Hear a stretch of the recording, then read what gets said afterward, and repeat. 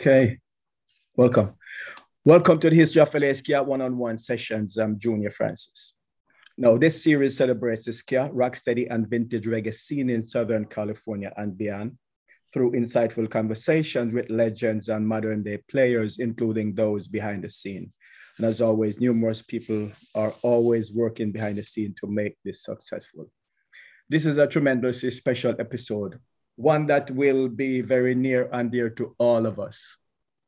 It is so cripplingly sad that in December of last year, meaning 2021, family, friends, bandmates from the Debonaires and the Revivers and the ska scene all across the world lost a true talent and an amazing young man in bassist Jason Napanya. Hope I said it correctly.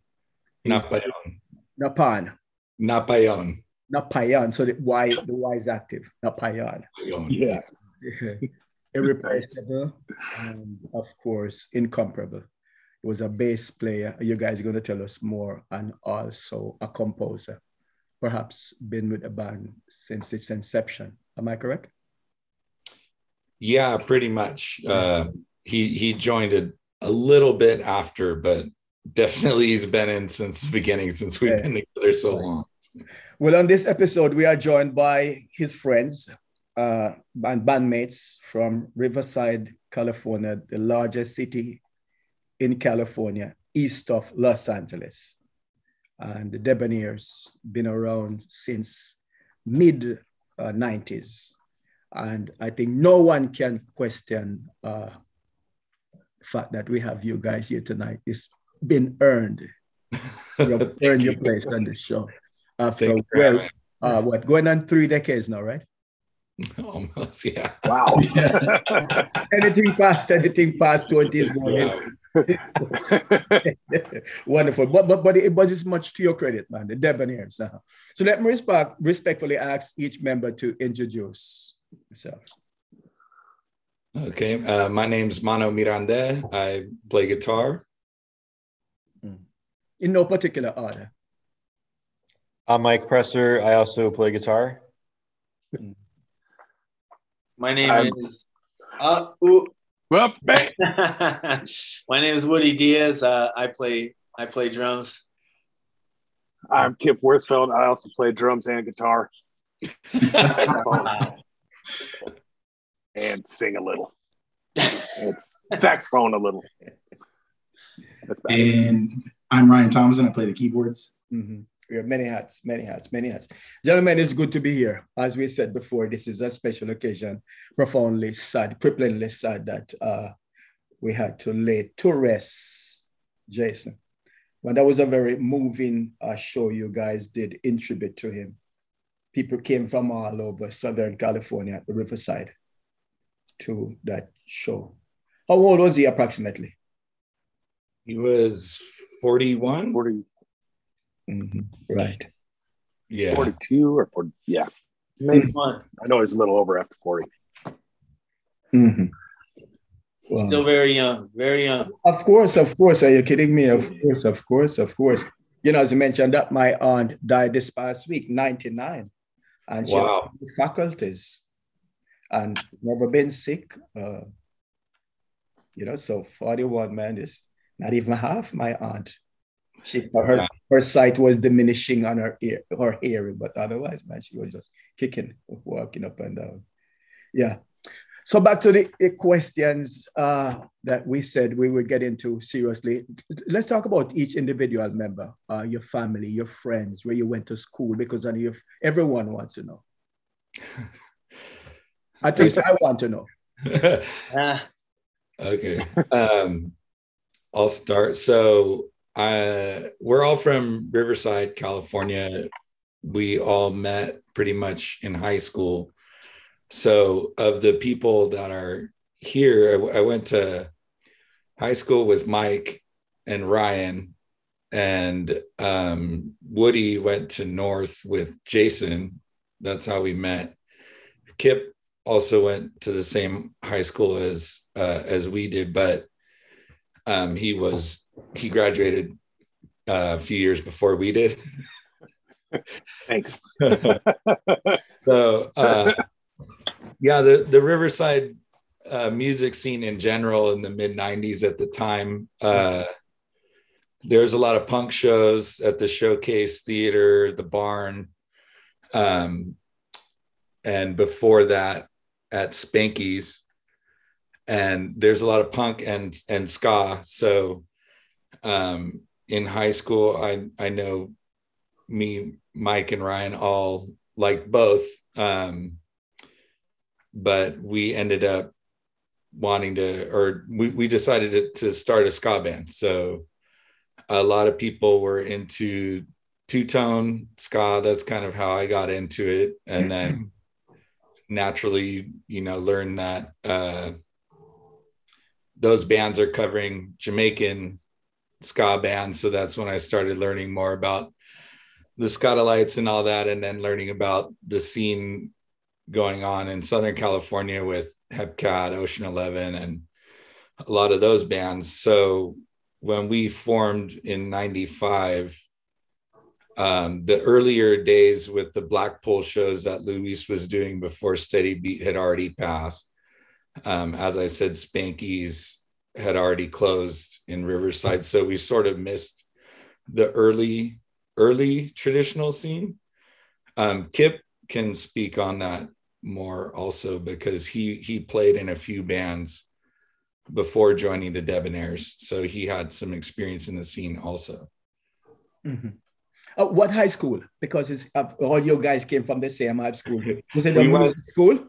Yeah, we went to Poly High School, and Woody and Jason and our original sax player Dave went to North High School. Yeah, big up to your high school. Produce some great music. Yeah, you're not kidding. Wow. And how many members when you first started out? How many members were in the band? Yeah, anybody else want to talk about the early days with their members? Man, the early days, I think we might have had like 11 or 12 at one time. In the early days, we had orchestra. Yeah, we had a couple of female backup vocalists. We, like a lot of early ska bands, we went through a lot of different changes, a lot of different horn players in the first year or two. We had a different drummer, right off the bat, but Woody came in pretty quickly afterward. We got to give a lot of credit to Dave Sackover, our one of our original sax players. He kind of bridged the gap between, he brought Poly and North and these two schools and these different members together to form the Debs.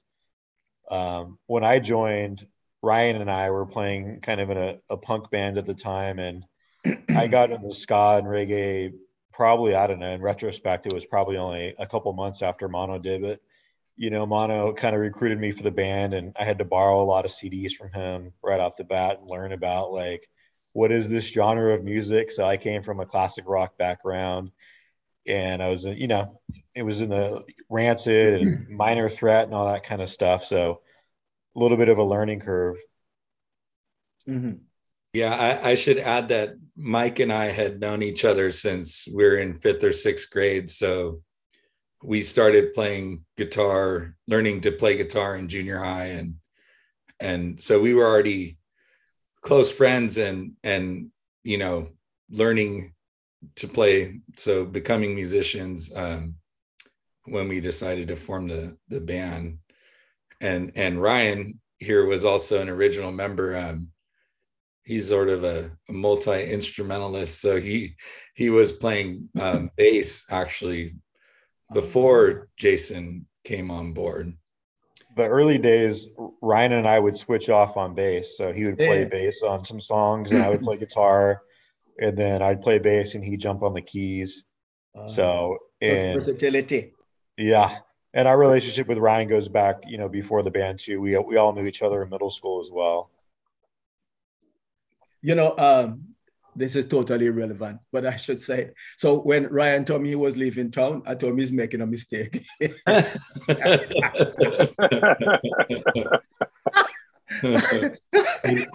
said, get a phone call. I got a phone call. Yeah. He said, no, you're making a mistake. I just took the liberty and the audacity to say that I'm not as vocal now. I said, man, you can't leave the band.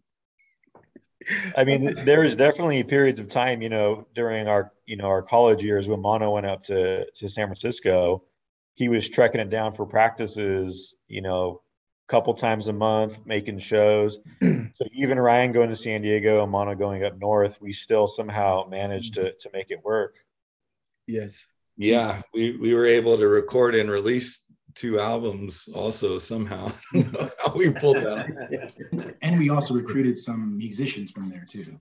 Yes. From San Diego. Yep. And Trombone Tom, took up the slack when you were absent. He really, I didn't know he was so versatile. I saw him on the keys. I said, yeah, how come I don't have that sort of skill? I can just go from instrument to instrument. Yeah. Yeah, he actually left for a while when he joined the Marines.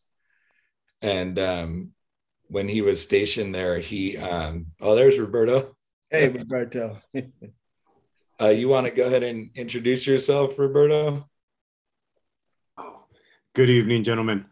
Roberto Ronquillo, saxophone, Debonaires.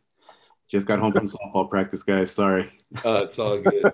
Nice. So we should mention, he's one of our newer members, a sax player that took over after Dave moved. And I was talking about Tom moved to, he was stationed in Virginia, I think. And that's where he met Josh Georgie, who also played trumpet for us for a number of years, who's also based in the Bay Area. One other thing I should mention too, when we're talking about high school in the early years, is that Tony Green was our original singer, who's now the singer for the Revivers.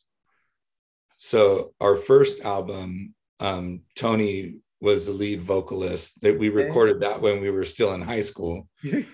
And Kip played sax and sang backup vocals, and we just loved working with him. And when Tony was no longer in the band, that's when Kip ended up coming on board as lead vocalist.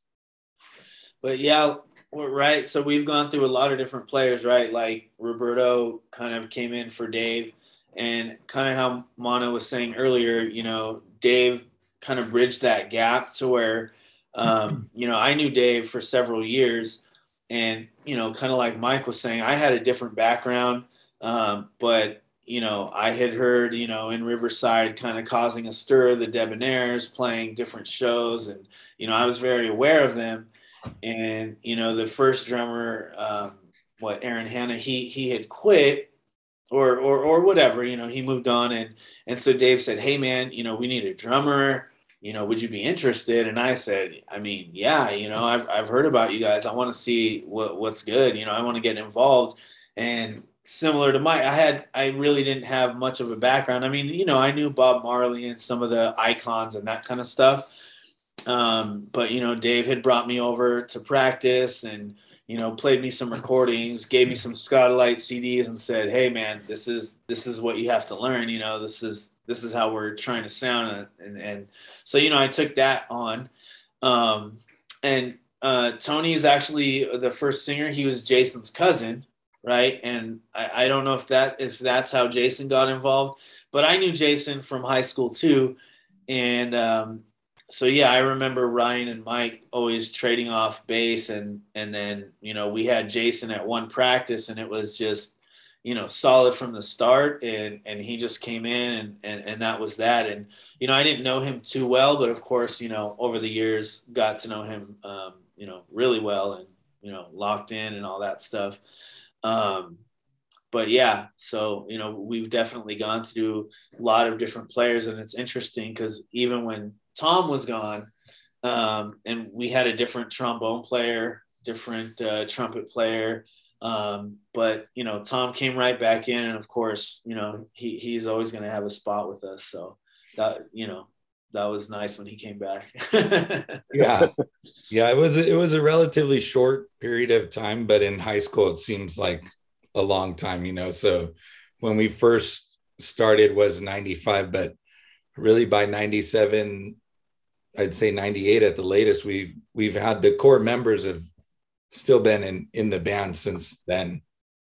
So Tom's always been integral. I think he took, just coming out of the army, he was a disciplinarian, so he's always kind of, we always refer to him kind of as the sergeant. He just keeps the horn line in order, and I feel like the horns were always intimidated playing next to him. Dave was always afraid if he was going to be a slight beat ahead or behind. Like, oh. Yeah, Tom's not afraid. Yeah, he's pretty serious. Yeah, he's not afraid to give the side eye during someone's solos sometimes, especially in the early days. Yeah. I remember when I heard him, I said, man, Dan Drummond is alive in Riverside of all places. Yeah, totally. So where did the name come from? Because in doing my research for tonight, I noticed that there's another debonair from the doo-wop era, perhaps who were based on the East Coast. Where did the name come from? We found out later about that. There's also there was a Jamaican band that put out a 45 also called the Debonaires, and we didn't know. So we went through a few different names, none that were very memorable. I actually, my girlfriend at the time, her sister recommended it, and I liked it and brought it up to everyone else, and it stuck, and it's fitting for the kind of, the music in the scene, dressing sharp, just, being debonair, and definitely, in the early days, we were wearing suits to every show and stuff before we outgrew them. It's easier in the early days. So, Robert, can you introduce yourself and tell us a little bit about yourself, where you're from? I want to assume it's Riverside. Who are you asking? Robert. Roberto. Roberto. I'm sorry. Say that one more time. Oh, let me try in English. I was saying it in Jamaican. Can you introduce yourself? Yeah, so how did you get involved with the Debs? Oh my goodness. The bands, I've played with countless bands before Debonaires. Every band that I was with before Debonaires, Debonaires in Riverside, Debonaires, they're like, they're the epitome of what Riverside, the sound of Riverside is. So every time, Debonaires are playing here, Debonaires are playing there. All right, cool. Well, I caught my first show, 2010. I couldn't catch him in 95 or 98. I was still in grade school when that happened. So luckily, about 2010, between 2010 and 2012, I saw him at the Mission Tobacco Lounge. It was definitely a rare opportunity. I think they were playing with the Slackers, actually. And it's the first time I bought an online ticket. There you go. First time. So, being with the Debonaires, I couldn't wait. I saw them play, was just in awe. As soon as they got off the stage, I ran to Kip. He's over here putting away his saxophone. I'm over here asking for a picture. Same thing with Jason and Mike. I still got the pictures, guys. Still have them. And that's where I just, I just kept playing, and I would see Mono at the Mission Tobacco Lounge. Sometimes I'd screw around and be like, hey, dude, you want a saxophone player? I'm here if you want anything. And just one day. Were you met with rejection at first when you asked? Oh, absolutely. I was joking. I didn't know that.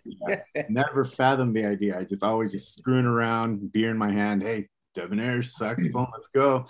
And you can tell him he doesn't like alto players. So I'll play the alto for you. No, we don't want an alto player in the band. All right. That's cool. I can do tenor maybe. So, I tried that. And it's working. Yeah, of course. Yeah, but being part of the band, finally 2013 was the magic year. Yes. And what they had just mentioned with Tom just earlier about just his charisma, right? His character.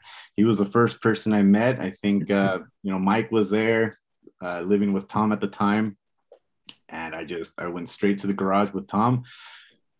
So did you practice the music? Yeah, man. Okay, play it.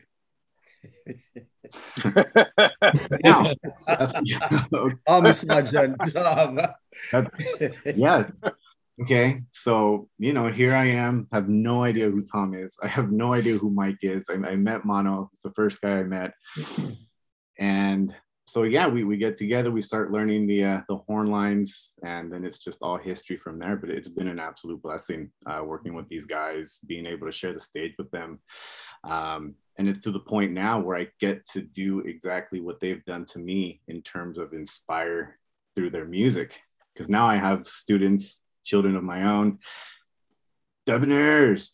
Oh, it's Mr. Ronquillo, Debonaires. I'm like, yes, they love the music. I've been able to pass it along, and it's all because these guys have been so influential, not just in the Riverside area, but just in general with their taste in music, their dapper persona. But it's been definitely a ride.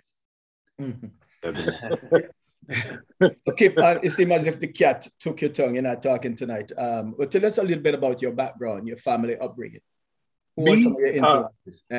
I'm picking on you. Yeah. You can't pick from where you are. Well, I'm originally from Lincoln, Nebraska. Born and raised right in the Midwest. Moved to Colorado for a while, and from Colorado moved to Riverside, California. Came out here in '86. Didn't really know anybody. Came from a really strange culture to this culture, completely different. Midwest life is a little bit slower than, let's say, the West Coast here. So I started school here. I played basketball every single day. I couldn't believe that you could play basketball at lunchtime, and there was no snow and no seasons. I wasn't really used to that. I played basketball at lunchtime with flip-flops on. I couldn't believe it. You could do that kind of thing. So I played a lot of basketball when I got here. I have a punk rock upbringing. I grew up with classic rock. We didn't have a whole lot of soul music in the Midwest. I just didn't grow up around it until I came out here. And that's where I really got into the oldies and, started finding out more about this West Coast punk rock thing. I didn't realize that most of the bands that I listened to were from here, either up north, California, or somewhere around here in the Bay. But and during high school, I really got into a band called Fishbone. One of my friends got me, hit me to them. And one of my other friends, his name's Joey Hernandez, played with this band called Voodoo Glow Skulls. And we would trade tapes and he would talk about a saxophone, and I would talk about, music that I liked. And he's like, hey, how about a mixtape? And it had a bunch of two-tone stuff on it. I said, what the hell is this? I said, I'm digging this. I was like, wow, horns, sort of punk rock. I'm all about it, So never really been a jazzer. So, in high school, I played a little bit of music in high school. I played in a jazz band, and I marched for a quick minute. And as soon as I got out of high school, I then started playing with other bands and meeting people in college. And sort of almost before I got into college, I was going to shows, Spankies, and a lot of other local shows in town. And but really, when I got into college is really when I started hitting the scene. And Paul Hampton from the Skeletones asked me, hey, you think you want to play sax for us? I was like, nah, I had gotten an accident a few years earlier, and I was having surgery on my shoulder, and I just was like, I can't do it right now. And then he kept bugging me like, hey man, we need a saxophone player. We need a saxophone player. And so I eventually ended up playing with him, started playing with the Skeletones. And at that same time, I was also playing with this band called Orange Street. So Orange Street, you can find Orange Street on an old Lewis compilation, Steady Beat compilation. I played with Lucky Seven for a quick minute, and then I was playing with the Skeletones for a while, and then I started playing with Dynamics. Did some work with them for a minute, and then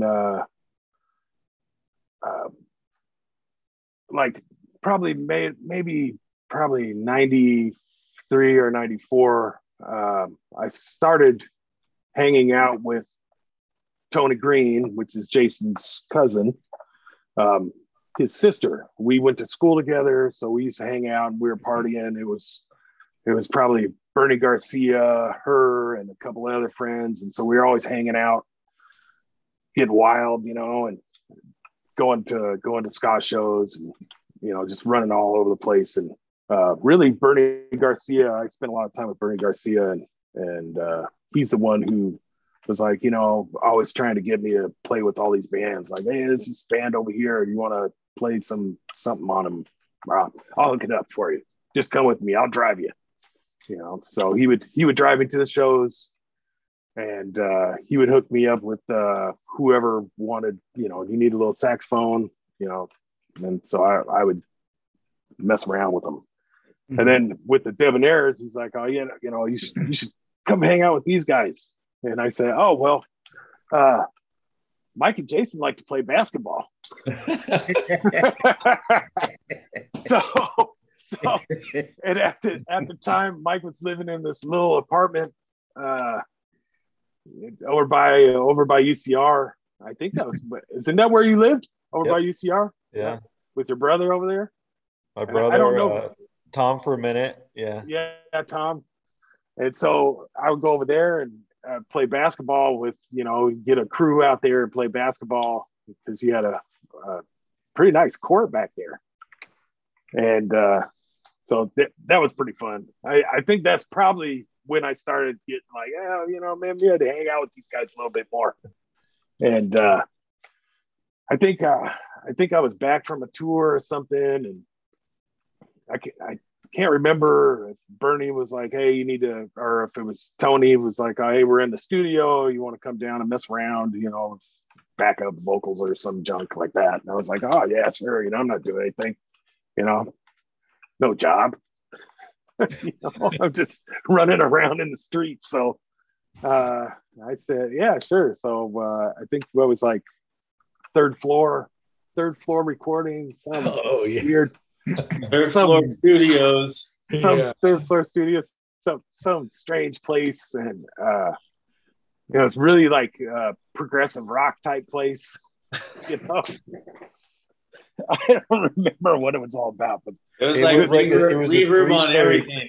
Yeah, like a 3-story condo or home, and they had, setting up amps in the bathroom. So when someone's going to the bathroom, you're picking it up, and it was weird. But that was our first album. But yeah, I remember when you recorded on that, we were just in awe of your vocal range, and just I remember playing because you sang that maybe it was like a 20-second clip at the end of one of the songs, and I just play that part over and over, like, man. Yeah. It was a lot of fun. I had a really good time playing with you guys. Somehow you're fading in the background. I'm not sure if it's deliberate. All right. There you go. All right. Now we can see. I think. Yeah. This is for posterity. 100 years from now, your friends want to see you. But Ryan, you haven't said much. I think we have spoken for you, but you haven't said much about your upbringing, your parenting. Oh yeah, I'm also Riverside, music you listen to at home, huh? Born and raised in Riverside, and parents also Riverside. And I think the first time I go back with Mono and Mike, to junior high. In fact, the first time I met Mike, I was in 6th grade and I got in a fight with him. First time you meet. Playing basketball. We got in a fight. There you go. I don't remember this. Yeah. And Mike won. But anyway. Fight or the game. So then zoom forward. I think I got into reggae a little bit. I had a babysitter that played reggae, and she would lay out and play Bob Marley. And I was probably about 9 years old. And I said, "What is that really beautiful music?" She goes, "Oh, that's Bob Marley." And so I went out and bought a Bob Marley cassette. And I listened to that cassette nonstop. And then when I met Mono and Mike in 8th grade, I remember I played him that cassette. I'm like, check this out. And they were like, that's all right. Yeah, okay. And so anyway, me and Mike joined a punk band. And during that time, around 95, 96, a lot of kids in high school, they were kind of searching for their identity. So one person would be a rude boy. One person would be, hey, I'm a skater. I'm a rude boy. I'm a skinhead, and so one day, hey, I'm a rude boy. Oh, the next day, hey, you're dressed differently. Oh, today I'm a skinhead. Yesterday I was a rude boy. So it was at the time, Mono had a jacket and he had all these pins on it, and I said, "Whoa, that's pretty cool. Are those like different bands?" And he said, "Yeah, this band's called Hepcat. This one is like a Skeletones." And I said, "Oh, cool. Is that?" He's like, "Yeah, I'm a rude boy." I said, "Okay, that's cool, man." And he said, "Hey, check." He gave me a CD. He said, "Check out this CD. It's called Hepcat."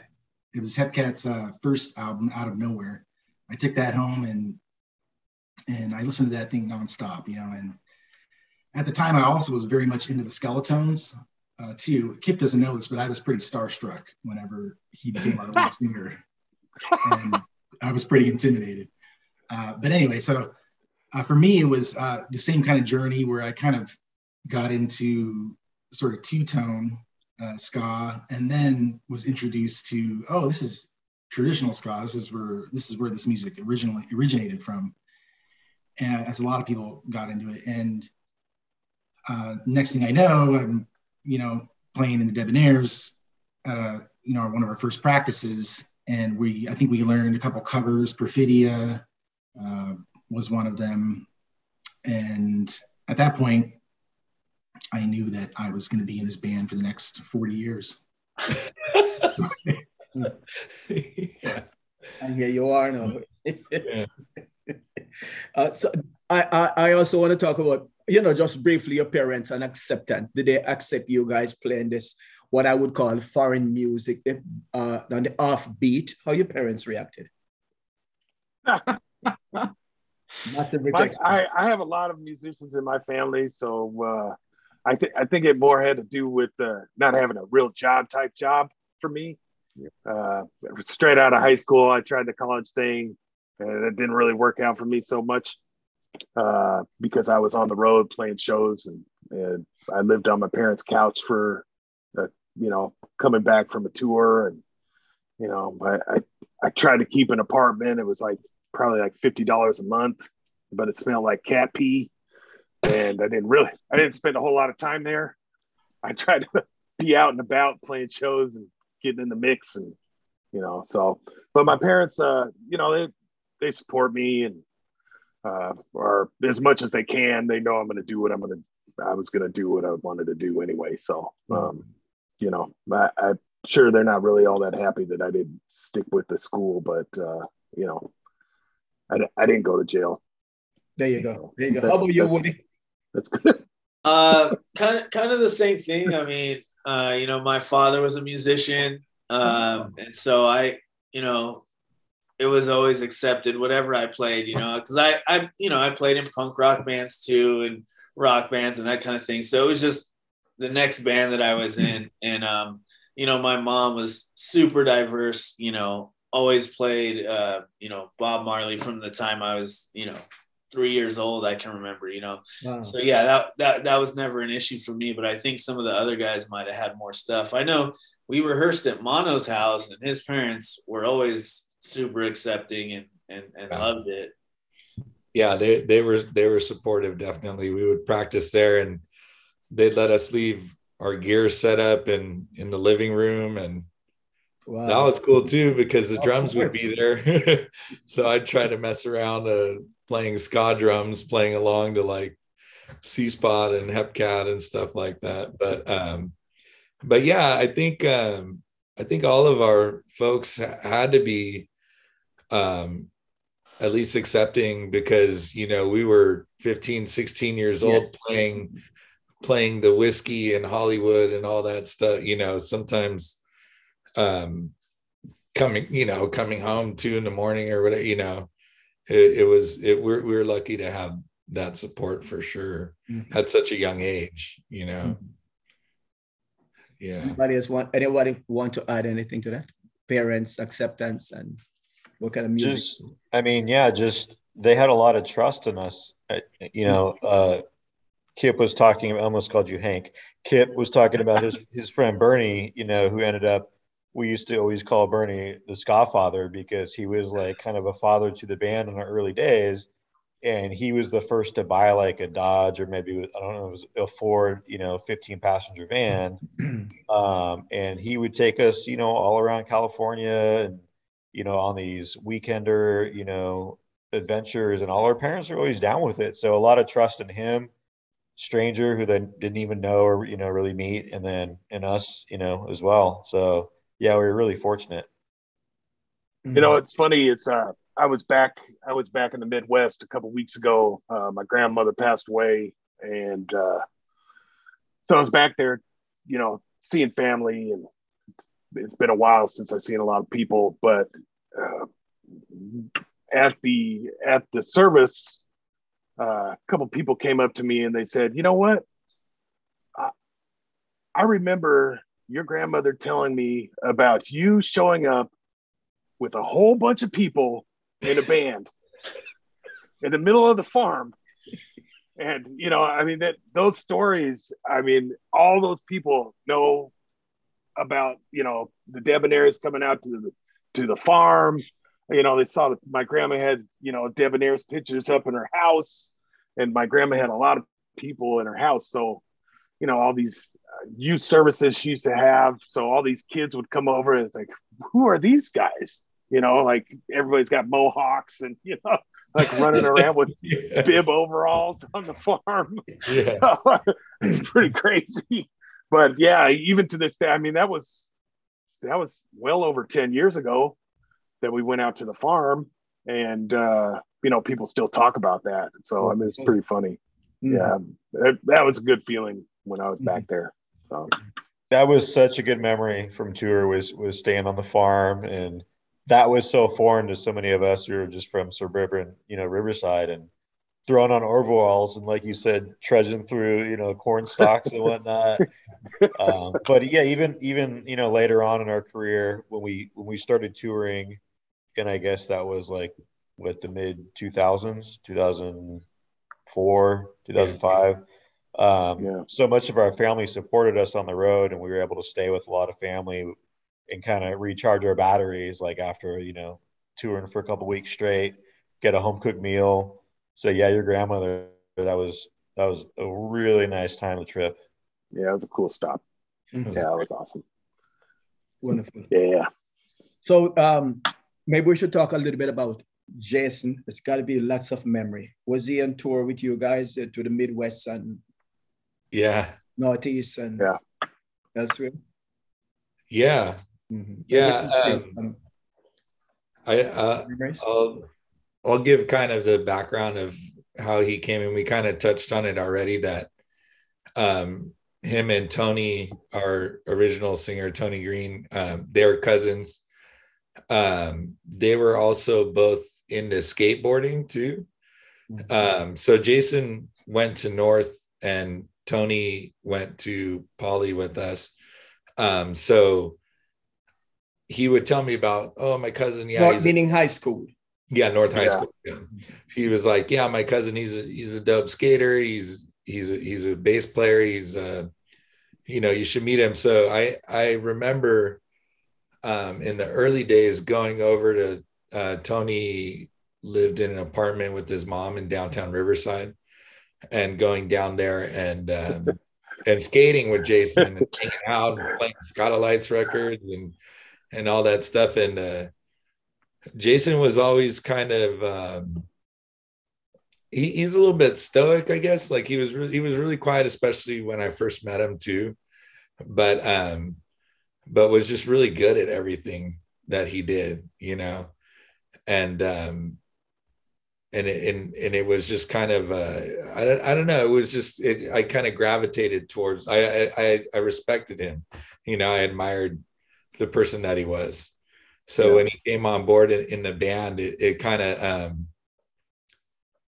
like how we were talking about Tom, kind of keeping the horns in line. Like Jason, he'd have no problem critiquing the other guys in the band. But he was a timekeeper.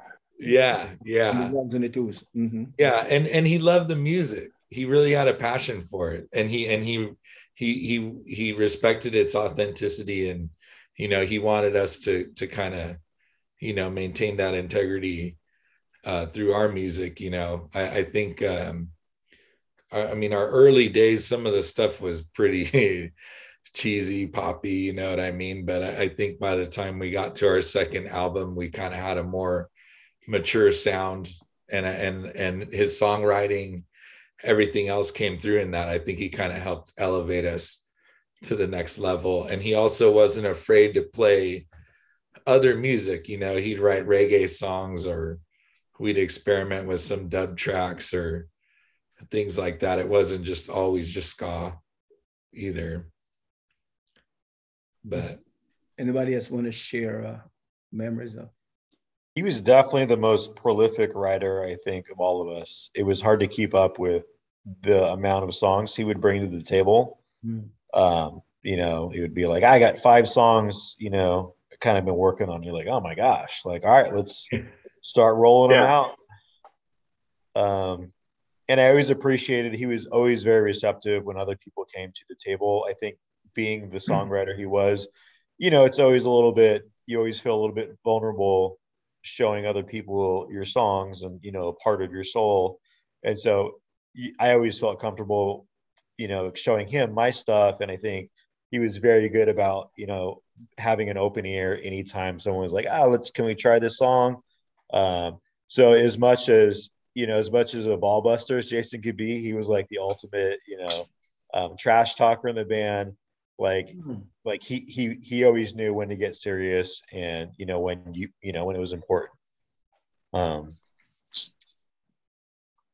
Well, like when he would write songs, you know, different, you know, depends on who's writing the song, right? Sometimes people would come with an idea, maybe just a riff, maybe just lyrics, maybe even just a thought. But Jason would pretty much have kind of what he imagined the song would sound like, to where he would be like, Woody, you know, I was thinking the drums would go like this, and then maybe right here go to like that.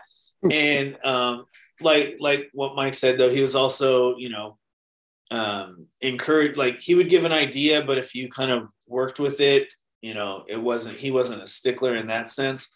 But yeah, I mean, he would say, you know, Mono, here's what the guitar part, you know, and Ryan, and, you know, that kind of thing. And pretty much would have a whole complete song, and just the rehearsal would be him kind of translating that to us, and then us interpreting that and putting it out the way we all, you know, add to our own bit of it. But yeah, I mean, yeah, like Mike said, he would come with 3, 4, 5 songs sometimes, and be reggae, it would be skinhead reggae, a ska song, and even a rock set, metals, vocals, yeah. Soul. Oh, I wrote this soul song out of nowhere, you know. Yeah. So quite a talent. Yeah, for sure. So how is the band going to preserve his legacy, his memory for posterity?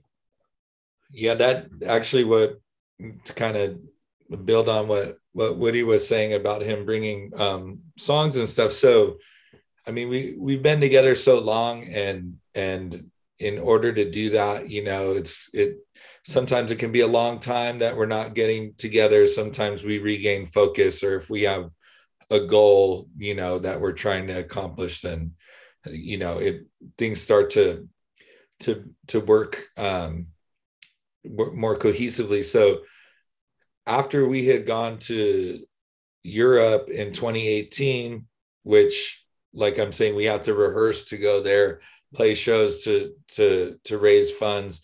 By the time we came back, we started just rehearsing and focusing on music.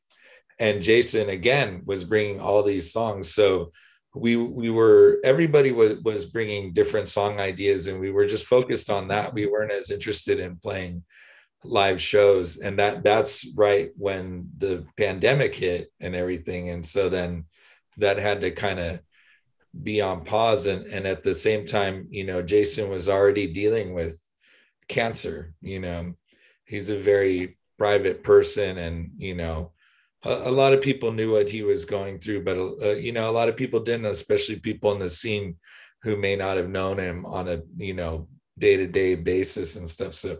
So we have these songs that he's written, and I think we all want to record those and put them out, so that we can still share his music with everybody. His wife even sent us lyrics to a song that he wrote more recently, when he wasn't doing so well, and he never sang a melody for us or anything like that. It's literally just words on paper, and trying to interpret something like that, maybe how we think he would maybe want it to sound or something. So I think that's the immediate goal, is definitely to just get his music out there that hasn't been recorded and released yet. Mm-hmm. If I can misquote James Baldwin, he once said that, everyone that diminishes him, but boy, this one really devastated the whole reggae and ska rocksteady community here in Southern California. He's passing at such a young age. And you can tell from the response, people turn out in droves to pay homage to him. Yeah.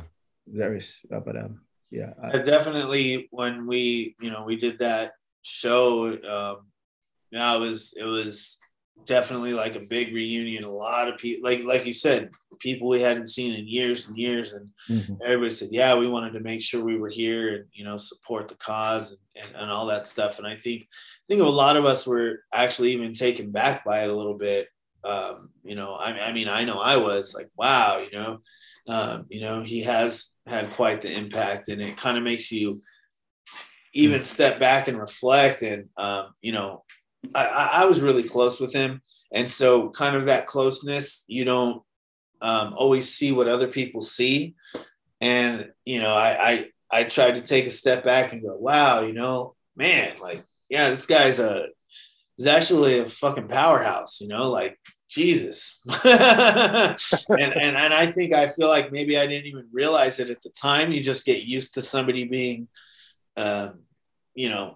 delivering the goods on that level. So, you don't think about it, but if you take a second, it's like, damn, yeah, he wrote a whole bunch of our stuff. So, and had a big impact, whether it's even, hey, I didn't write the song, but we should maybe do this or that, so it was awesome. Mm-hmm. Yeah. And it also meant a lot to us to have Jesse Wagner and Chris Murray and them to come out and perform. That was just, it kind of shows the love that we have as a community and ska scene. So it means a lot to us. We're very thankful for that too.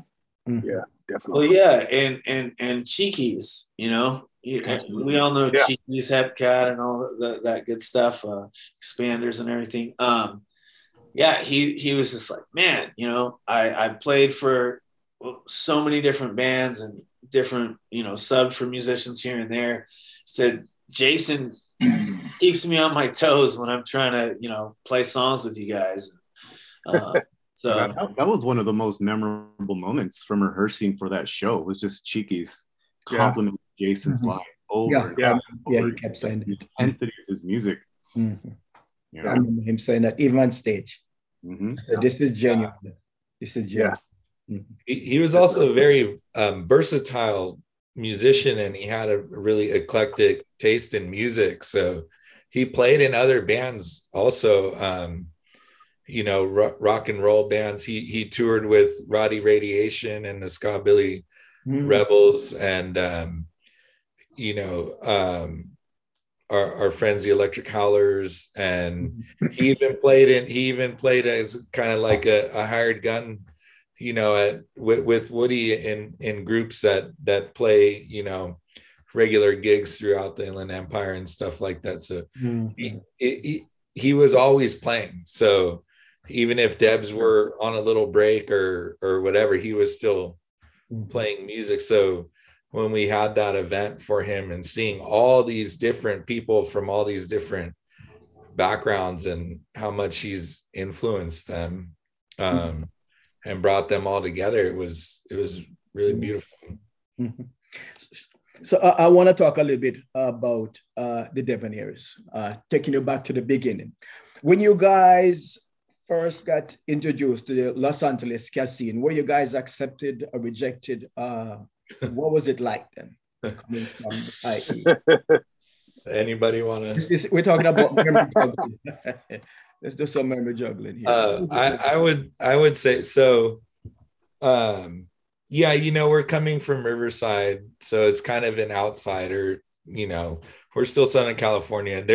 There's other bands from Riverside, like Kip mentioned, like you know, Voodoo Glow Skulls and Skeletones and stuff like that. But I don't even remember how I met Luis, but we got in contact somehow, you know. And as I said, in '95, it was getting right into the height of the steady beat scene, you know, sort of 95 through 98. But we were not there in the years prior to shows he was doing at like Hong Kong Cafe and places like that. So we were also so young, so we were always the opening band, you know what I mean? And you know, the pay would be little to none, and we'd you know, drive out to LA to play a 30-minute set, and but it was like a dream come true for us, because at that time we loved all those bands, we loved the scene. And I think as years went by, and we kind of gained the respect of, you know, the other bands, and then ended up becoming great friends, and it's a family, you know, the LA ska scene, and they're very accepting of their Riverside brothers now, you know. I think maybe in the early days it was, you know, maybe not as accepted, and especially with the whole skinhead scene too, like it had kind of the Riverside skins and all that versus the LA ones and stuff. So we got kind of sucked into that too a little bit. But having some members that were part of that. Clarify, what do you mean sucked in?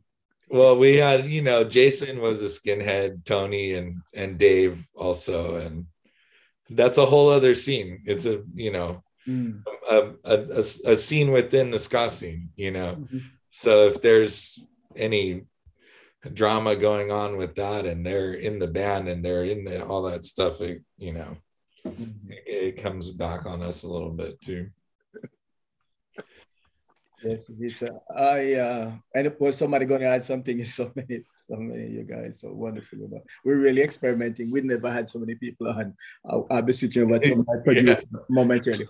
But I want to ask though, really and truly, in a very serious and profoundly serious way, what was it like sharing the stage with some of the top shelf artists like the Skatalites? And there's a long list of artists, you know, from the foundation that you've shared the stage with.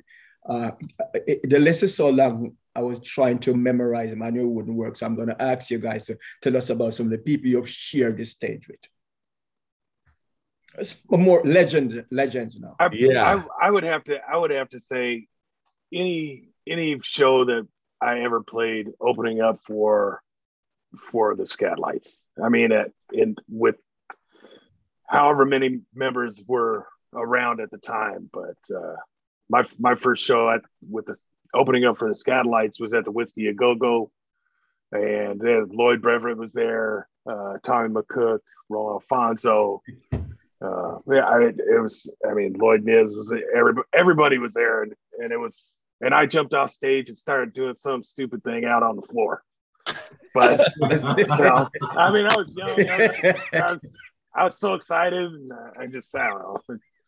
And all these people are looking at me like, "What an idiot!" I don't know. But it was a huge show. We opened it up. Yes, it was Let's Go Bowling. Hepcat played, and Skylights played, and I don't know why we opened, but we did. I think maybe Lucky Seven played it too. I can't remember, or maybe it was Scandal or some. There was another band that played that, and but meeting all those guys for the first time. That was just amazing to me. I think. So apart from Roberto, who is a relatively new member, I think all of your work at the Legends, one point or another, right? Yeah.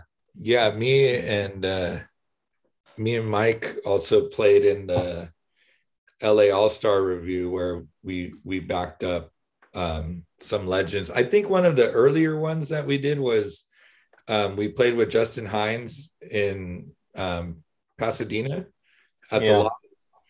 That was a really memorable one when we were in high school too. I mean, and of course the Scottalites, we had some good times with them, taking shots with Dorian Schaefer, and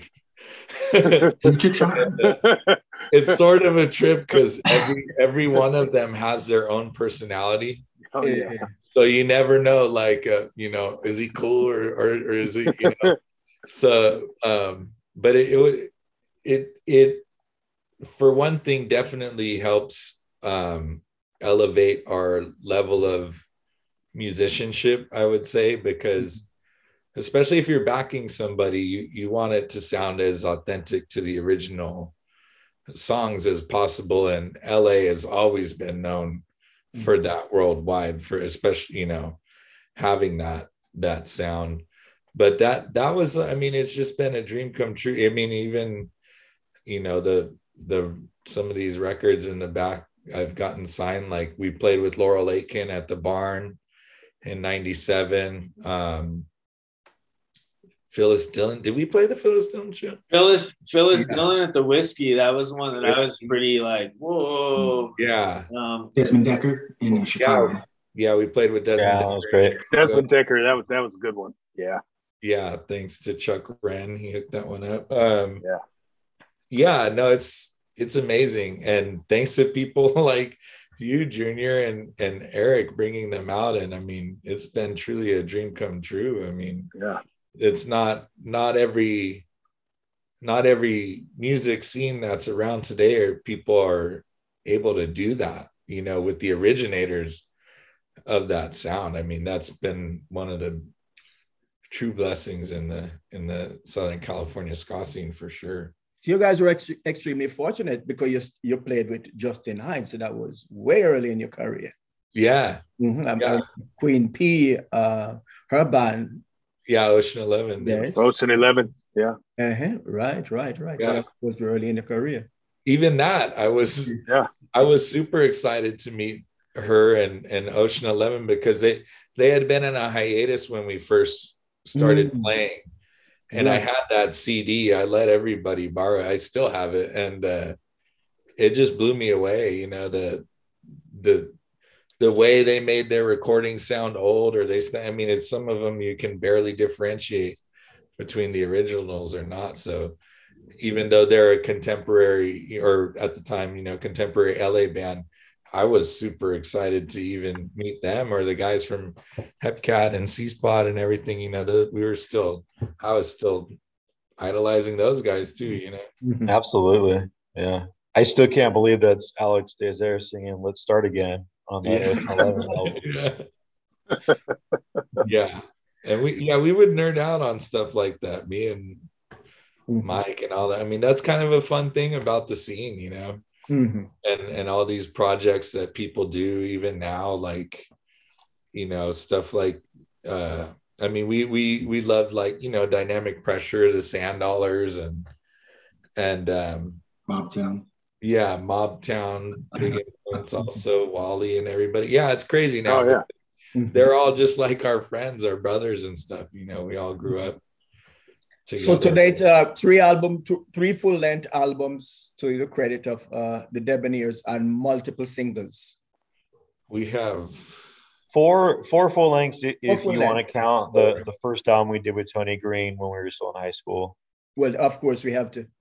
yeah. Yeah. Yeah.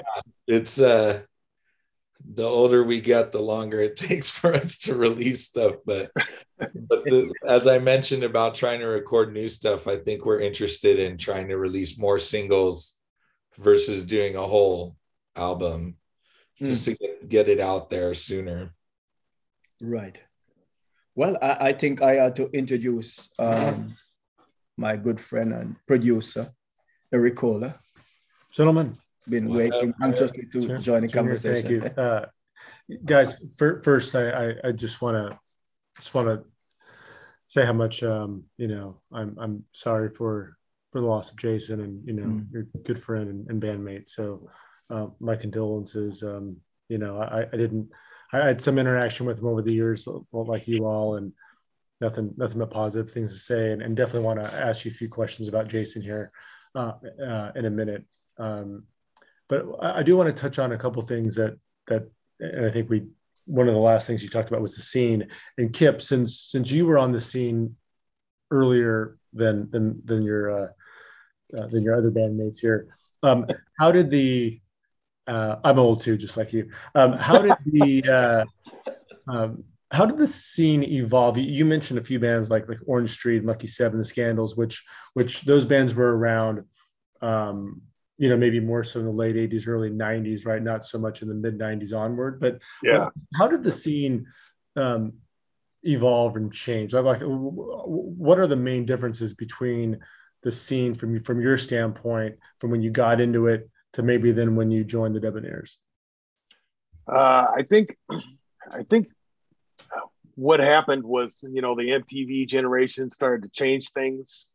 Most of the reggae music that you would hear would be on, KSPC or, some, college radio. That's usually where you would hear, the kind of music you'd want to, whether it be late night punk rock or late night ska show or reggae show or something like that. And, most people that were into the scene were hanging out, listening to those radio shows. When you talk to Tito Ted, he talks about that era and how the scene sort of grew up. And I think with MTV getting on board with some more alternative type music, throwing some Bob Marley videos in there, some live concert footage and stuff like that, I think people started to get interested. And California's such a melting pot, and it's this huge music scene, all different types, and a lot of crossover here, more so here than you would see anywhere else. Mm-hmm. So you start seeing bands that are like Fishbone, who are are good friends with other types of bands, and they start to influence each other. I mean, I'm sure Fishbone's influenced a countless amount of bands over the years, and a lot of bands are really popular probably because of that said band. Sure. And I think in the 90s what happened is people really started I think the labels might have found some kind of pop, something that they could jump on and make a quick buck, and it just got so big so quick, and it sort of it kept the traditional sound. It brought in a lot of people, but it was such a tight-knit community back in the early days, it was a lot smaller scene. And I mean, even the big shows they weren't super, super big, but, as got into the 90s, I mean, these guys were playing like really, really big shows. I mean, yeah. Selector played the when the Selecter played Riverside, it was like a huge convention center, you know. And so I mean, when those bigger bands, and then, you know, later on when Madness came out, I guess that was probably post 2000, but it was actually a huge scene.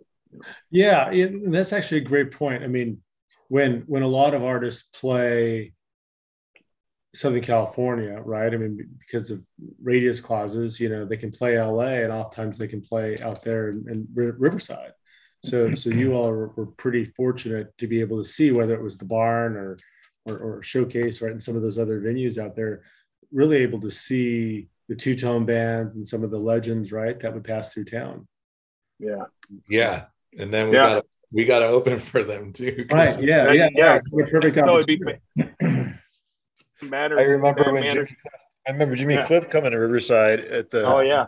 Yeah, I remember that one. It was unbelievable. I mean, it was surreal, and it wasn't a huge turnout because it was Riverside, and, you know, slightly outside of his market, and it was just amazing to be able to stand right in front of the stage. And well, that's how this last show was with Toots. When Toots was out here, he played Riverside at the Fox Theater, and, you know, I mean, I thought it would just be sold out, but you know, I mean, it's just a sort of slow market, and you'd think that Toots, you know, with you know, all his Nelson friends, and, you know, I mean, he's huge, you know. So I'm just surprised that, you know, it still has a long way to go to become like really a popular type of music, you know. And it'll get there one day. Yes.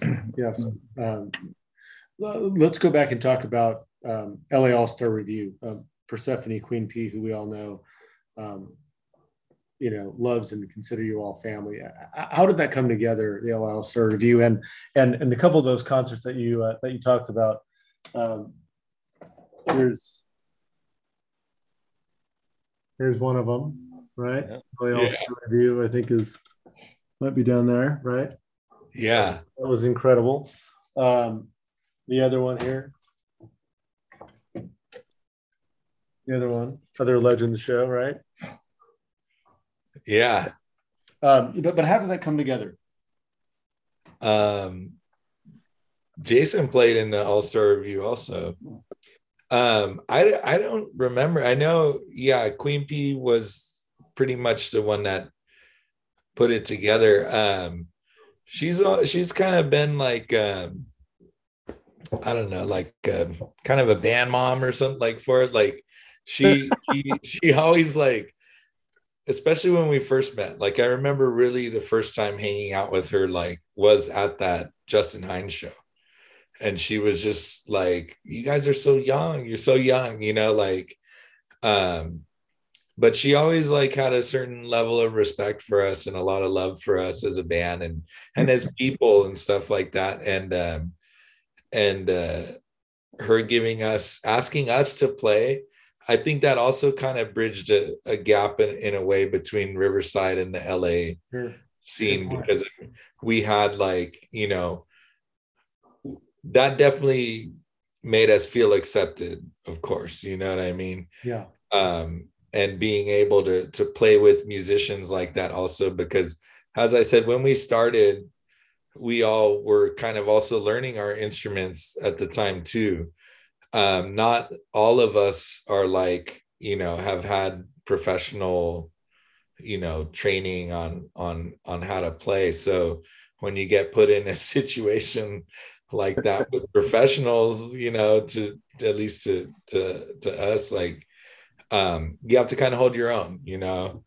So I think also that was kind of post Blue Beat Lounge. Yes, correct. You know, so that was kind of the next phase of the LA scene. Right. You know, when the steady beat stuff kind of died out.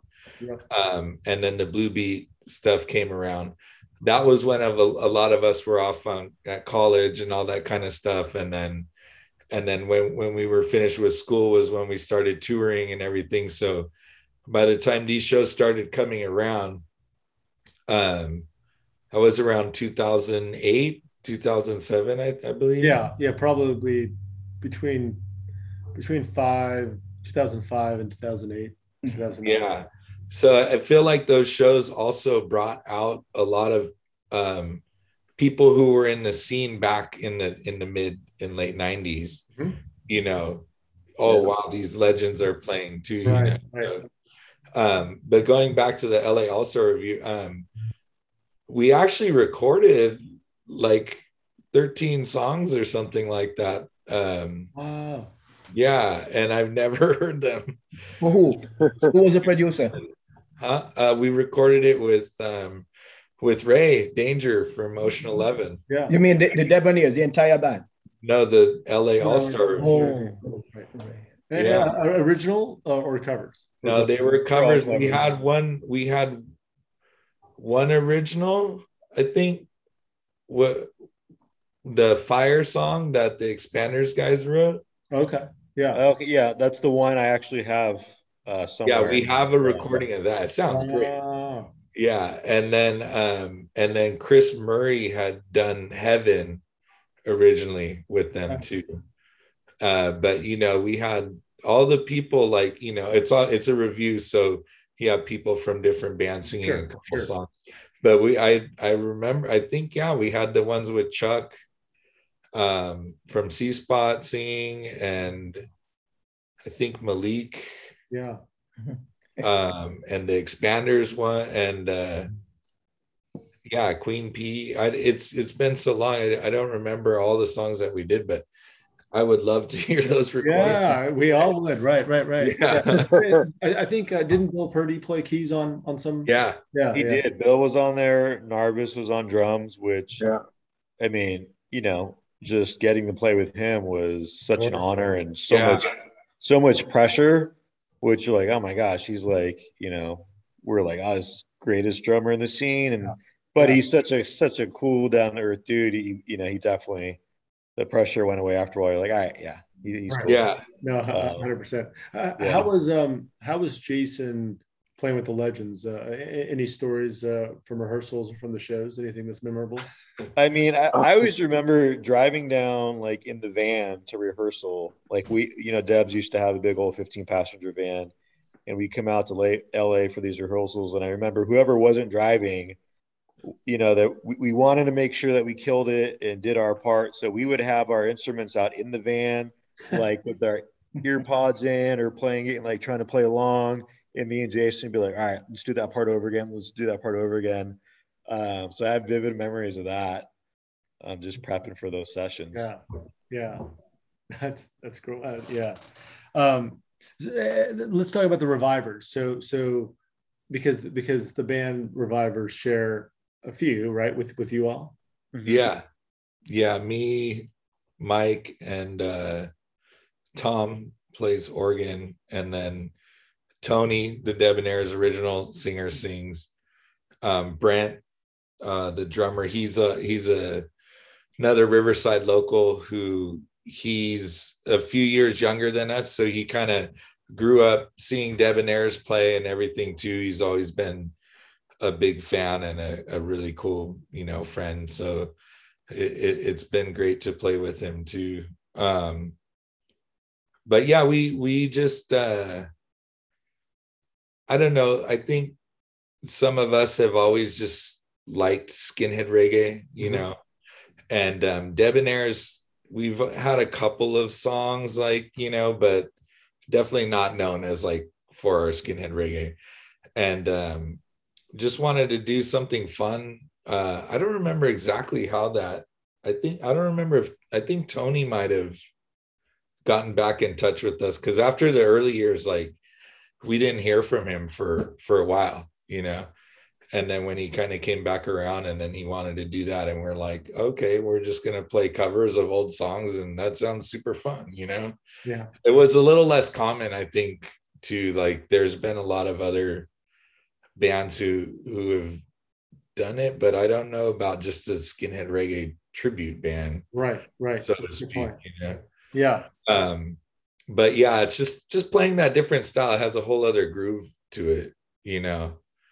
And yeah, Tom transitioning from trombone to keys Oh, okay. That was awesome too. Yeah. And I lived with Tom, during those years. I lived with Tom for 4 years or so.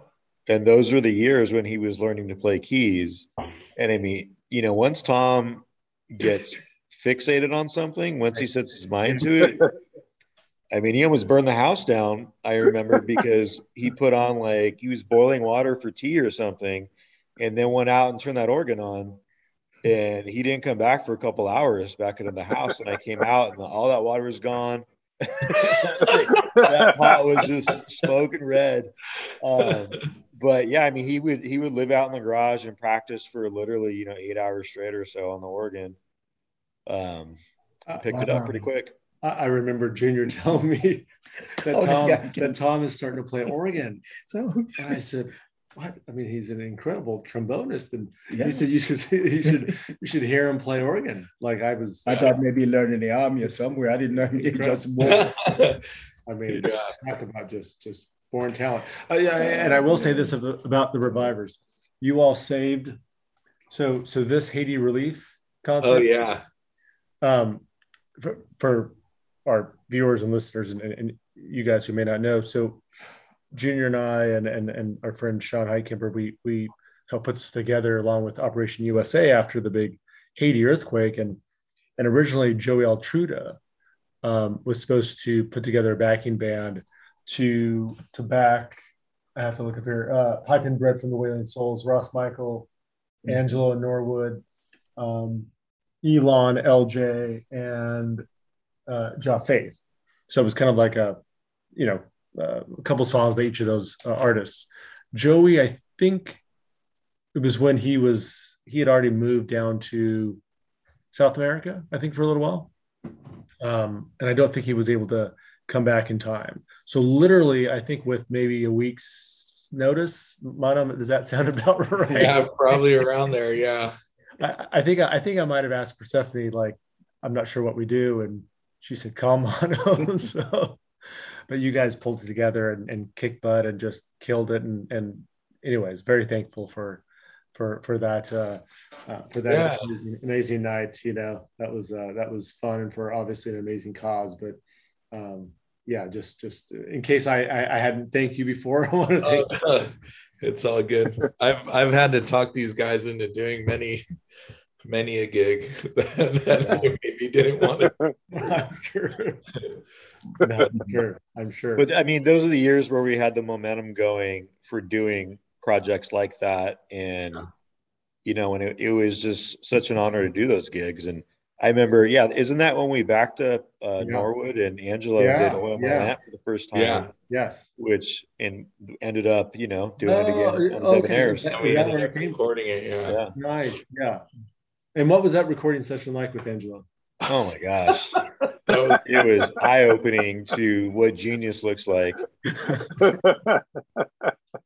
That guy, I mean, he's Tom, but on a different level. He can just orchestrate in his head. And so he came in there taking, what was a fairly simple, straightforward song, by Lonnie Morris, and then he wrote, what did he write? 2 verses for it? 2 verses on the spot. Yeah. That song has been a staple on all my playlists. Yeah. And he would just give me another track. Let me get another track. And he would write these layers of harmonies in his head. Yeah.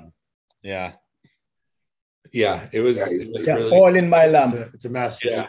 And he's walking around the garage barefoot, drinking whiskey, and couldn't tell on the recording. Yeah, that was crazy. Interesting enough, I even played it for Monty Mars. You say, hey, not bad, man. He doesn't. Yeah, man. Monty doesn't compliment anyone. That's cool. No. Yeah. Wow. Wicked song. So encouraging people to listen to, if nothing else, All in My Lamp. Very much so. On as far as Jason's musical influences, do you know what bass players he might have, whether it's from the scene or legends that he might have really loved and looked up to? And That's a good question. You really like Tool. Yeah, that's what I was going to say. Like Tool. I'm a huge Tool fan. Yeah, okay.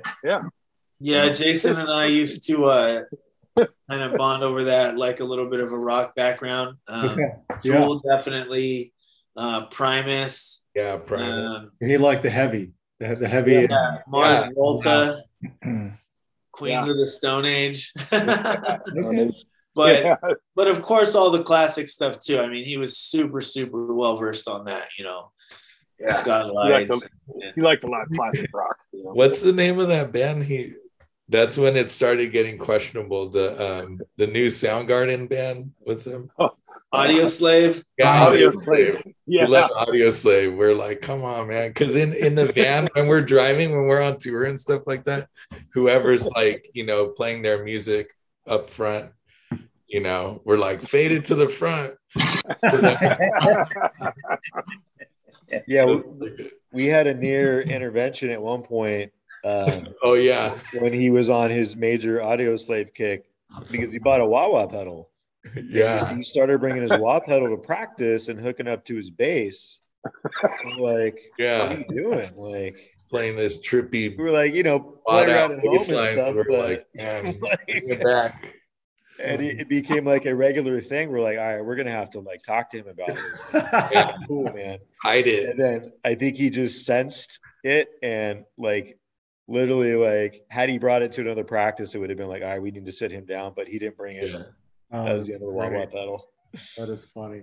But he even had kind of spiky hair at that time, and shortly before he passed away, a couple of us went over and we were going through old Debonair's photos and he had this look and he's like, oh yeah, he's like, that's when I was on a big like Audio Slave, like Soundgarden, Chris Cornell kick. And we're like, oh, the hair and the wah-wah pedal. That was all part of the same phase. I love that. Awesome. That's a great story.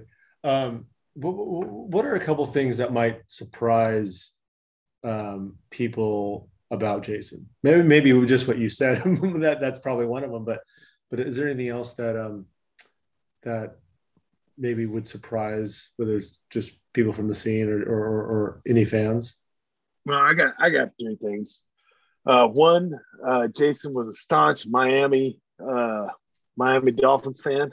Oh yeah, believe it. I have no idea why. I used to give him a hard time about it. Go Rams. and wicked jump shot. He's a really good basketball player. I actually had a really good time playing basketball with him. We played on a lot of courts, and we had some really good battles. And can't remember what the third thing was. Shoot, we have to come back to that one.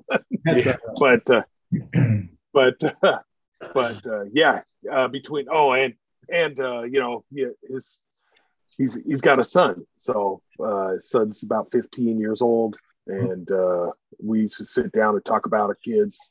You know, we'd go out to the bar and just sort of sit down and talk about, you know, how it is to have kids, you know, and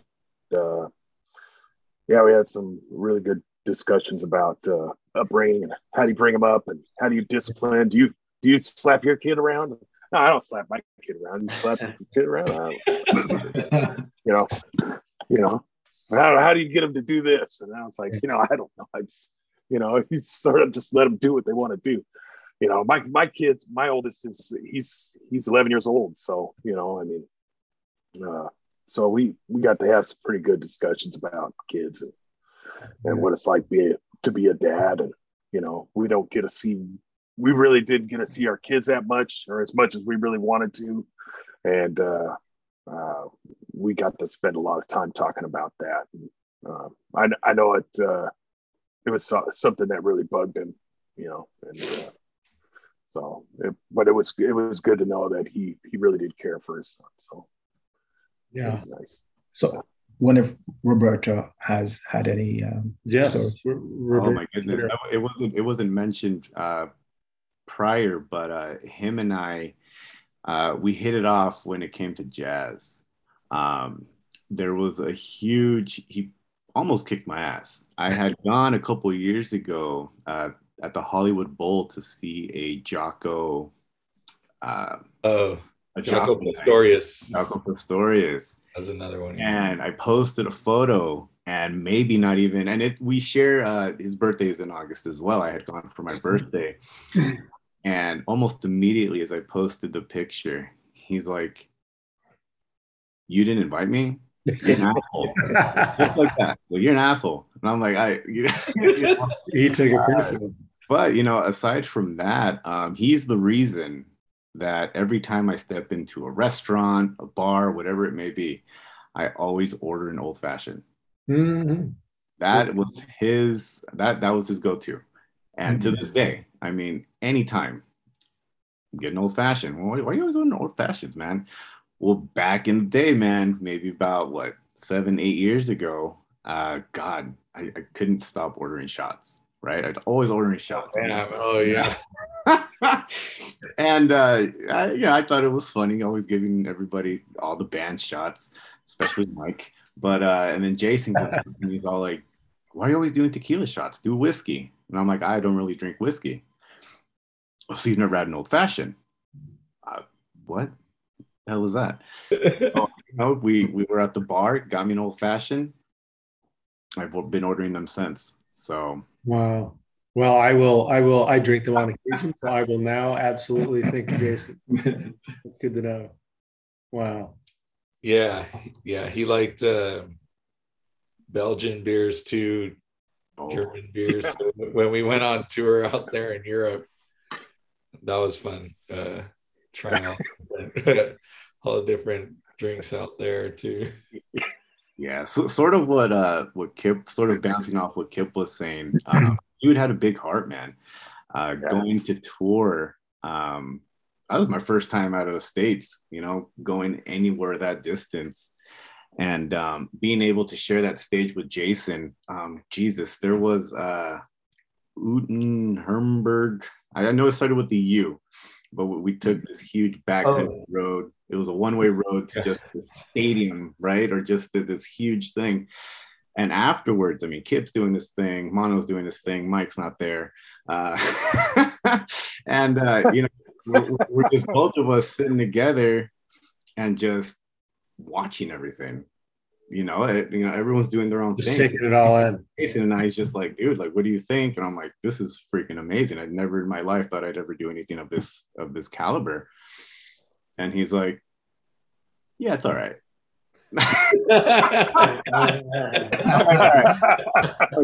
Had Jason already been to Europe? Had he toured or been to Europe? No, none of us had. Because of his illness, right? No, he went with us to Europe, but he had never been there before. Oh, okay. Yeah. Okay. Yeah. Well, how extensive is that? The tour poster behind you, Mono? Yeah, we went for 2 weeks. There were 2, 4, 6. There's 12 shows, and we backed up Susan Cadogan. Oh, nice. Yeah, so that was really cool. So that was, having the experience from backing up other legends before and stuff. Sure. That was kind of like one of the only ways it was going to make sense for us financially and whatnot to only go for 2 weeks, because usually people do at least 3, and it's costly sending 8 people out there and everything else. But that was cool. She loved Jason. Oh yeah, she loved him. Yeah, she was so cool to work with.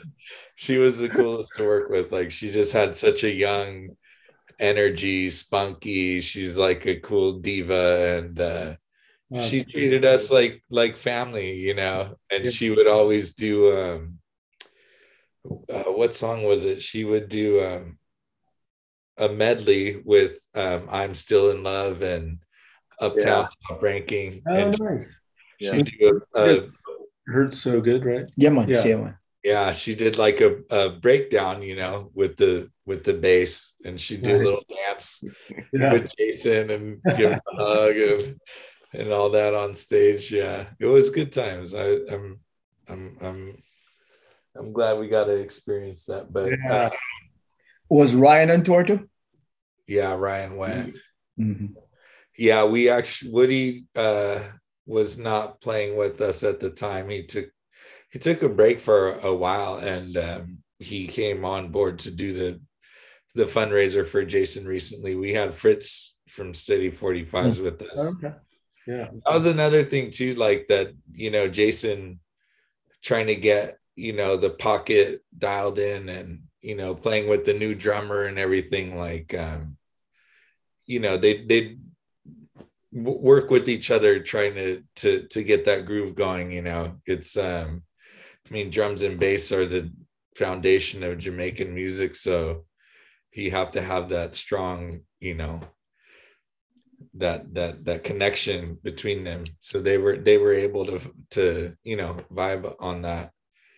And same thing too, like when Cheeky's, when we did the fundraiser, Jason, he hadn't passed away. He wasn't doing well, he wasn't able to attend it. Cheeky's filled in on bass, and he's just like one of us, Yeah. He's filled in before, and he loves Riverside and everything too. And when we were rehearsing for that, it was kind of like very much kind of felt like he was channeling Jason's energy, also trying to get in the groove with Woody on the drums, and just kind of being very kind of firm about like how we should be playing these things or approaching them, and just the discipline and everything.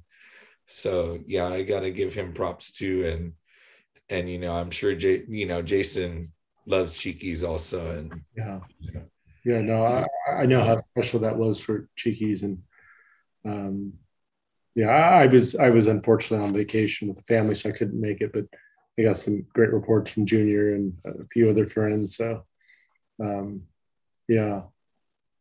that, there's one thing trying just to play the music, right?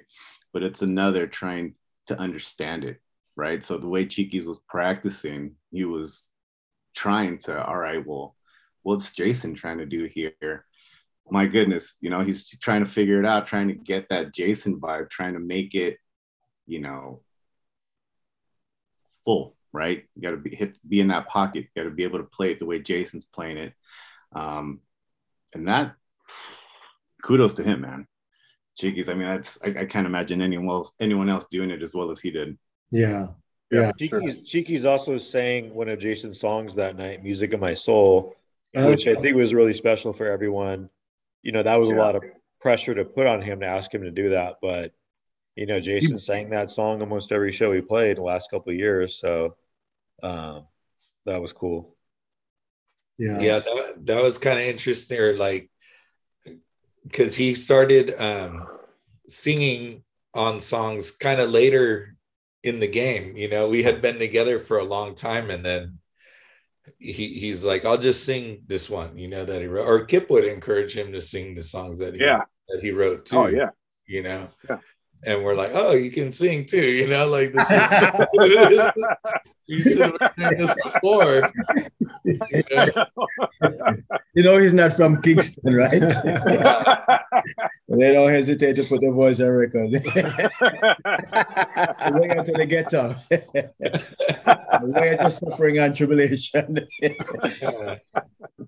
And that was cool too with Revivers too, because he was originally in it also, and then we ended up getting Mark from the Skeletones on bass, and Jason came back just to sing backups. Wow. With Tony. So to have these cousins that have grown up together singing the music that they love, that's a great thing too, and it's cool for Jason to be able to just sing and not have to play the bass and sing also. So that was really special.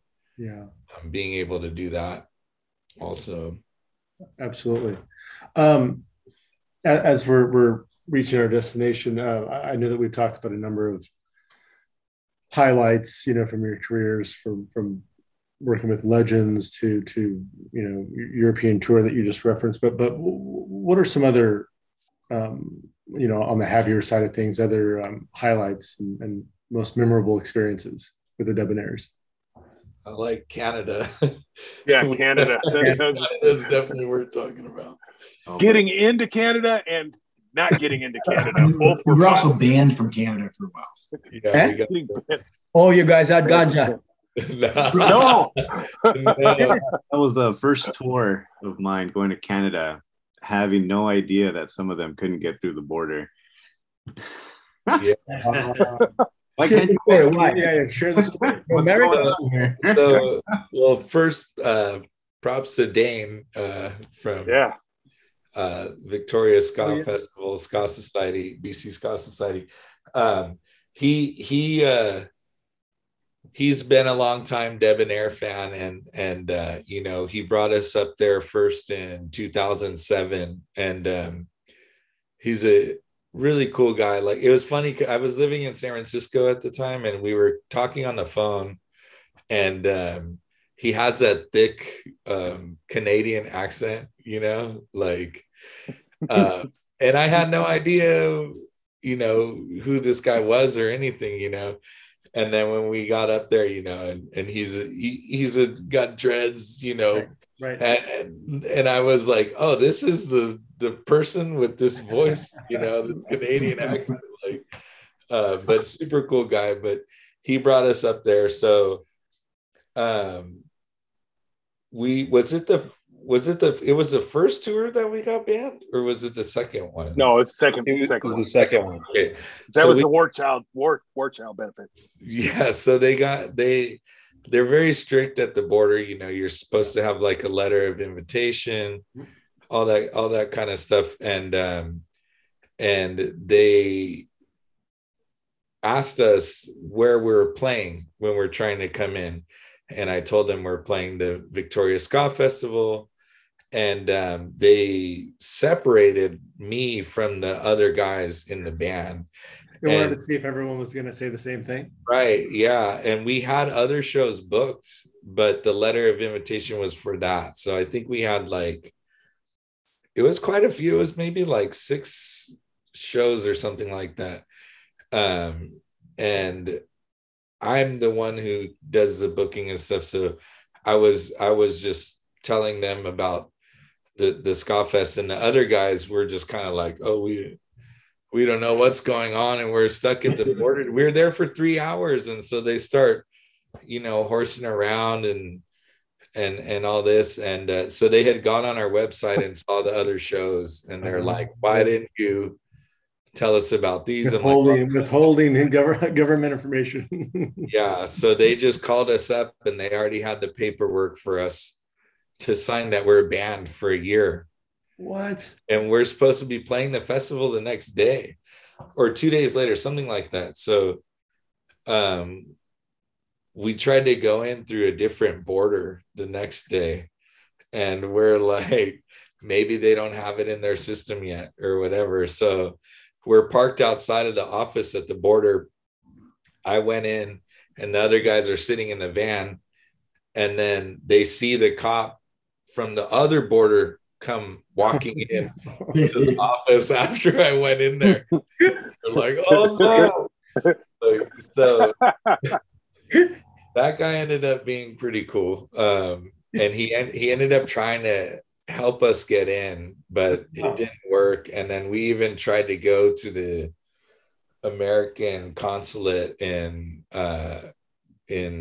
Seattle, and Right. we couldn't play, so we had to cancel. We had to Wow. So that all that run got canceled. Yeah, we had to drive 25 hours back to Riverside, and we also had Bay Area shows and stuff. We had shows touring down on the way home too. That we had to cancel because we would have had to sit around for 2 weeks or a week or whatever. We also had to take 2 bass players up there one time. Yeah. So then we weren't sure which one was going to walk. Yeah, the next time we went, yeah, we said, that was good. Yeah, so we brought Cheekies. We flew Cheekies up to Seattle. He met us there, and he was going to be our backup because me, Tom, and Jason had all had DUIs. Okay. So we wouldn't have been able to go in and play if if they asked us at the border. Right. And Kip had a clean record, so we rented a car. We called it the felony car, and then he drove us in there, and the other guys came in the van, and we thought we're being, slick, and then they're like, okay, there's all these guys from Riverside. Like, well, not only that, we had two cars that ended up getting, pulled over, at the border, and they both had a Thomason in the car. So we had Ryan, I think, in the van, and then the rental car next to him was Ryan's brother, Chad Thomason. I see. Yeah, that was a little suspicious, also. Yeah, that was. So we had brought Cheekies as a backup in case Jason couldn't get in. We already had this plan where, like, the three of us couldn't get in, they'd have to just pull together this set with Cheekies and without me and Tom. But when they went through the stuff, also I should say we took a ferry, so we were technically like in Canada at this point. We weren't at the border, so turning us away would have been a whole other thing. But Cheekies ended up having something on his record that I don't know if he didn't know about it or what, but he ended up not getting in. Oh, no. And we all got in. So he had flown up to Seattle the night before, and then had to fly back to LA the next day. Yeah. What experiences. Yeah. I heard many horror stories of artists trying to get, But once you get in there, I mean, it's a great festival. Dan, everybody's super cool. The fans really appreciate it, and he's always shown us a lot of love. For sure. I don't know, a lot of positive feedback about that festival and how he conducts himself. So that's great news. Wonderful to hear. So for my own personal information, if I get a DUI, is that what I said? DUI, I can go to Canada. Not unless you're Well, let me put it like this. Hey.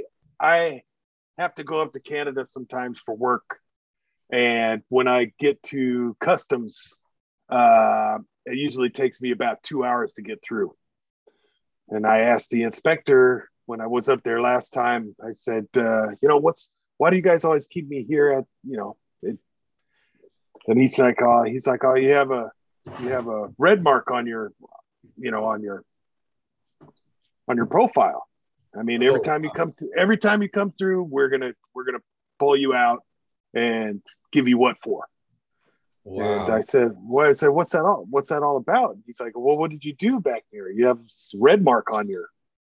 And I said, well, it's something that happened a long, long time ago. And he's like, oh, well, it's the gift that keeps on giving.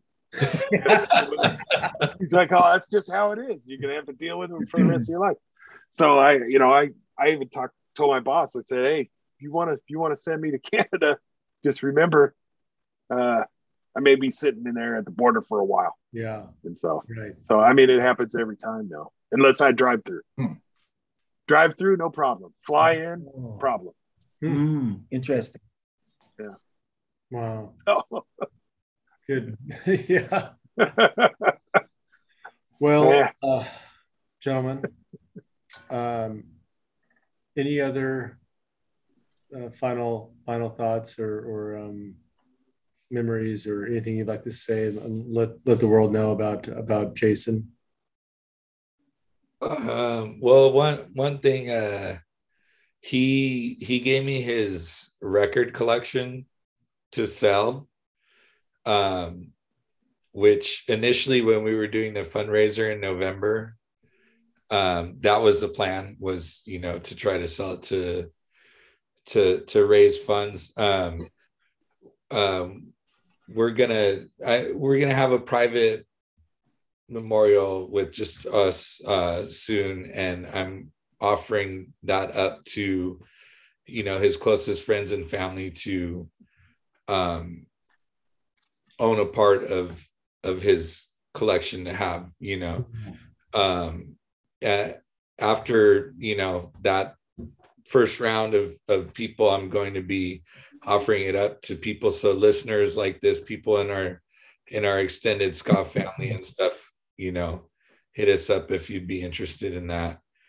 And another thing, all the things that we've talked about and everything, if anybody wants to kind of get to know him better and the band and whatnot, I'd encourage people to go and listen to the songs that he's written, and just kind of you get a much better idea of his personality and the person he was, and the messages he was trying to give out to people. That's wonderful. Yeah, that would be pretty amazing. I'm going to do the same, actually. That's great advice. Well, Ryan, Woody, Mike, Kip, Mono, and Roberto. Roberto, great to meet you. I've seen you on stage, but we haven't met. Yeah. Thank you guys for doing this. Thanks for having us. Yeah, thanks. No, we're happy to. So one last question. Yes, what is the band doing now? Any new recordings, any shows planned? That's a question Bob Marley usually asks. That's what we want to get to, the recordings. So when we get together for our little private memorial, we'll talk about it more. The songs, that I said pre-pandemic, we've done really rough recordings just at practices and stuff like that. So we have references of the songs that, he did. One of them we played on our live, the Thanksgiving Eve video that we put out last year in what was that, 2021? Yeah. Or no, 2020. Yeah, 2020. 2020, yeah. The song Blue Sunday on that, an instrumental, he wrote that also. But yeah, no, that's the plan for now. I think so is the band gonna go to the pasture, or is gonna continue making music and touring? I think once we record and release these things, that's kind of like the first step for now, and then we'll see after that. That's kind of the only way we've been able to stay together. 27 years is being able to kind of take it one step at a time. Well, Debonaires is consistently delivers on stage and on record, and I have to say, you guys are really some of the nicest and some of the most grounded on the scene. So from way back to those steady beat days when I first saw you guys. So yeah, thank you for always being so cool too. So put Riverside on the reggae map. That's true. That's in the band that did it. There we go. Put Riverside on the map. There we go. Well, yeah. Thank you all, and stay healthy and safe. And Junior, thank you for yes, indeed, for all that you do here as well. Right. Well, Debonaires, to our viewers and followers, please follow us at History of LASK on Instagram. Subscribe to our YouTube channel and join our Facebook group. Please follow me at Junior Francis. This series is produced by my good friend here, Eric Kohler, for Rockery Radio.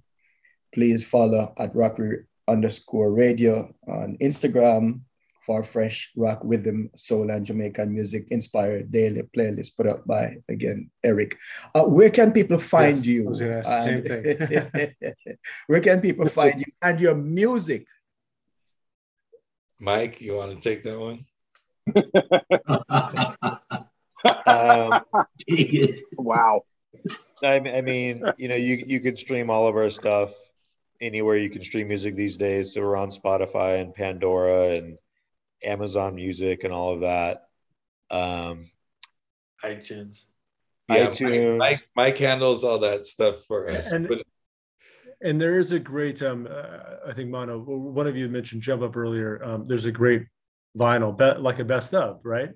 Yeah, so we did actually in Europe, Grover Records, they printed out that's It's basically a best of. Oh, So right. So it was on Grover. Jump Ups, I think, is just karaoke. yeah, exactly. So that's a great chance to get some of our earlier songs that were never released on vinyl. We also have our 45 with Steady Beat. Yes. And yeah, everywhere you can stream, and then YouTube if you haven't checked out that Thanksgiving video. Is the Moving album still distributed through Jump Up also? Yeah. Oh, nice. Yeah, that's on vinyl too. And Debonaires are on social media as well. So Yeah, Debonaires Music on Instagram, and just the Debonaires on Facebook. And all right. Well, so much eternally great talent. You guys are sitting on a gold mine. Gotta mind it. Yes. And on that note, much love and respect, and mind the gold. We'll put the music out. All right. Right. Well, thank you. I thought I was actually talking about real gold. No, I mean. Yes. No. Yes. Sitting in a gold mine. So many professionals. Are you kidding me? Yeah. Thank you for doing this, and we will. I'll continue to love and remember Jason. I know I speak on behalf of his fans and people from the scene and friends. So thank you all, guys. Have a great night. Yeah, thank you guys. Good night. Thank you. All right. you. Take care. All right. Bye-bye. Thank you, guys. You bet. All right. Good night. Good night.